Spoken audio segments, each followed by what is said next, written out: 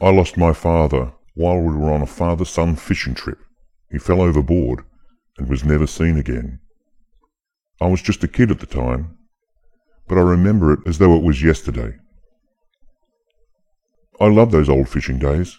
I'd come home from school on a Friday afternoon and dear Dad would be starting up his old Seagull outboard, the sound of which told me that the weekend was about to be filled with fishing expeditions along the mudflats of Jacob's Well. A test run was always done on our driveway inside a barrel half filled with water. The engine slowly burbled into life until Dad got it to idle. He then revved it up high as it could go. Plumes of blue smoke filled our space and floated across the neighbourhood for everyone to see and smell. They knew about Dad's plans. How could they not? That familiar two-stroke stink signified the Seagull was alive and ready for business. For us, it meant 2 days of fishing, crabbing and camping. These are the days I remember best.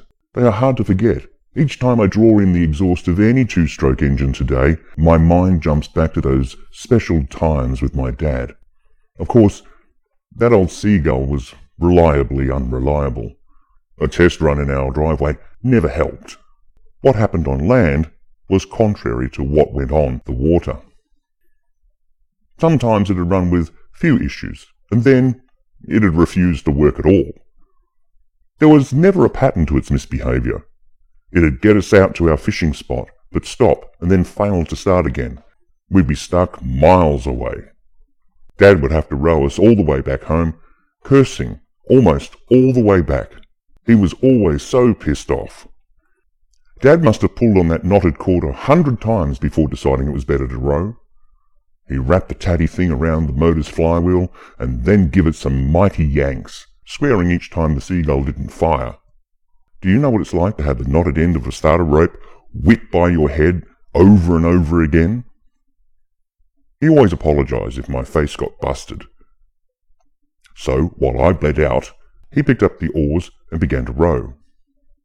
If his anger settled, I'd listen to stories about how he and his father used to fish these parts using the same Seagull outboard on the stern of Grandad's old boat. According to Dad, in those days, the fish practically jumped into the boat.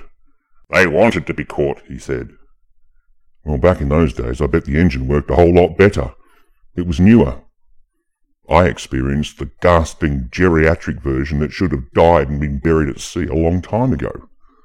He'd suddenly think of something in mid-stroke, lift the oars from the water, tip the wretched motor up from the waterline and go through yet another inspection routine like it'd make some kind of difference. With a half-smoked fag stuck to the side of his bottom lip, he'd speak in part mumble and part filth. He'd remove the spark plug, blow some air through the gap at its end, and then put it back. That motor wasn't going to get the better of him, no matter what. 25-to-1 ratio, boy. It's an old motor. That's what keeps things like this reliable and working. Working? When was it ever reliable? The motor always got the better of him.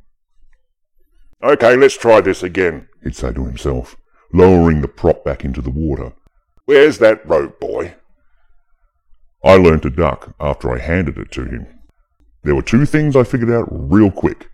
How hard that rope would be pulled after each failed attempt, and where the least dangerous place in our small boat would be to sit. It never guaranteed any safety, and the vitriol was the same no matter where I was.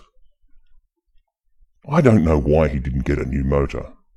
He had the money to buy one. I could have asked, but he was never in the mood for his boy child to speak out of turn. It was all about the memory of his dad, the fishing days of old, and that dumb Seagull motor. One day, I'd had enough of that stupid motor, the knotted rope, his stories, and his aggressive attitude. While he was leaning over the engine and checking its spark plug, I rose and hit him over the head with the boat's anchor. I pushed his limp body over the side of the boat and used that shabby starter cord to tie the old Seagull to his neck. I watched both of them go down and disappear into the muddy murkiness.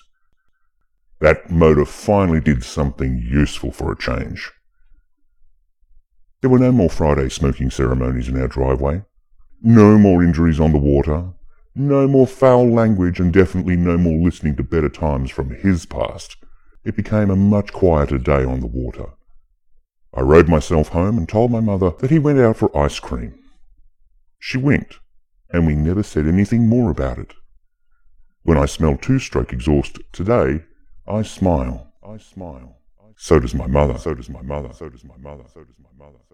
This has been Adult Secrets, Truths and Horrors by Michael Foreman.